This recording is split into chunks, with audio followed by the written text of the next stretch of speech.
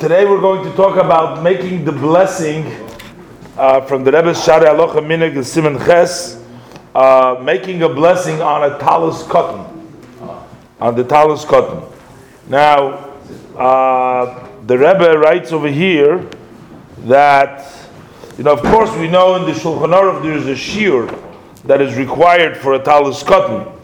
Unfortunately, many people do not have the shiur, and when you don't have the shiur and you make a blessing, then you're making a blessing in vain.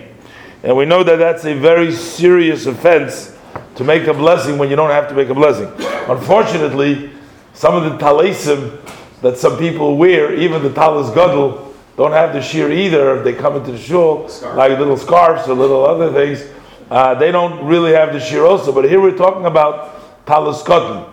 The shiur for a talus cotton is brought down that a 9-year-old or bar mitzvah, they need to be able to wrap themselves up. The way today the accepted shiur is about an amma, that's size 24 in the beged. The size 24 talus cotton is the minimum size.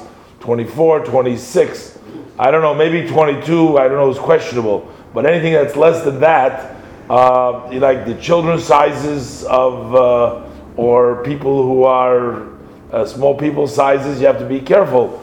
If you know that the people who are very machmir and stringent, they actually wear a bendel around their talus cotton just to make sure that the talus cotton is stretched out, because if it's crumpled, then it might not have the shiur. If it doesn't have the shiur, then it's not really a talus cotton that you can make a bracha on.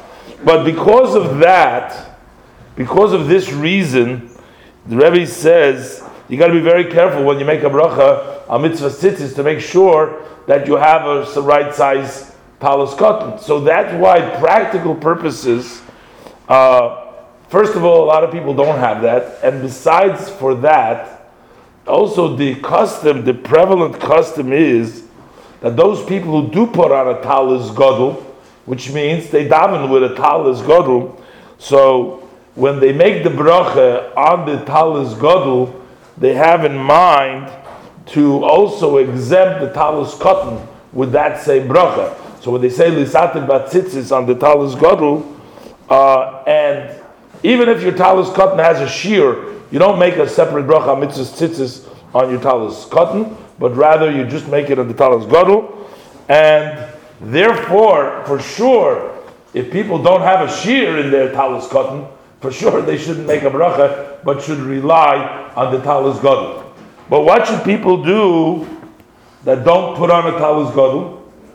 If they don't put on a talus gadol, let's say they're not before in our custom, before they're married, and they don't have a shiur in their talus cotton, so they should listen from somebody else who's making a bracha on the talus gadol, and to remain, have in mind to be yotze their own chiyuv. But I don't know. This is what the Rebbe writes over here. But like children, we always know, like in the Alter Rebbe Siddur, the Alter Rebbe brings down the bracha of mitzvah tzitzis right in the Siddur after Birchas HaShachar. And children who are training to do mitzvahs, maybe it's different because there's only chinuch. So for chinuch, you give them smaller garments and they make the bracha, the tzitzis, even though their garments are not required to make a bracha on the tzitzis of that. I know that's the tradition. The Rebbe doesn't address children over here. The Rebbe addresses those who don't put on a talus gadol. What they should do is listen from somebody who's making a bracha on talus gadol, and therefore fulfill their own obligation too.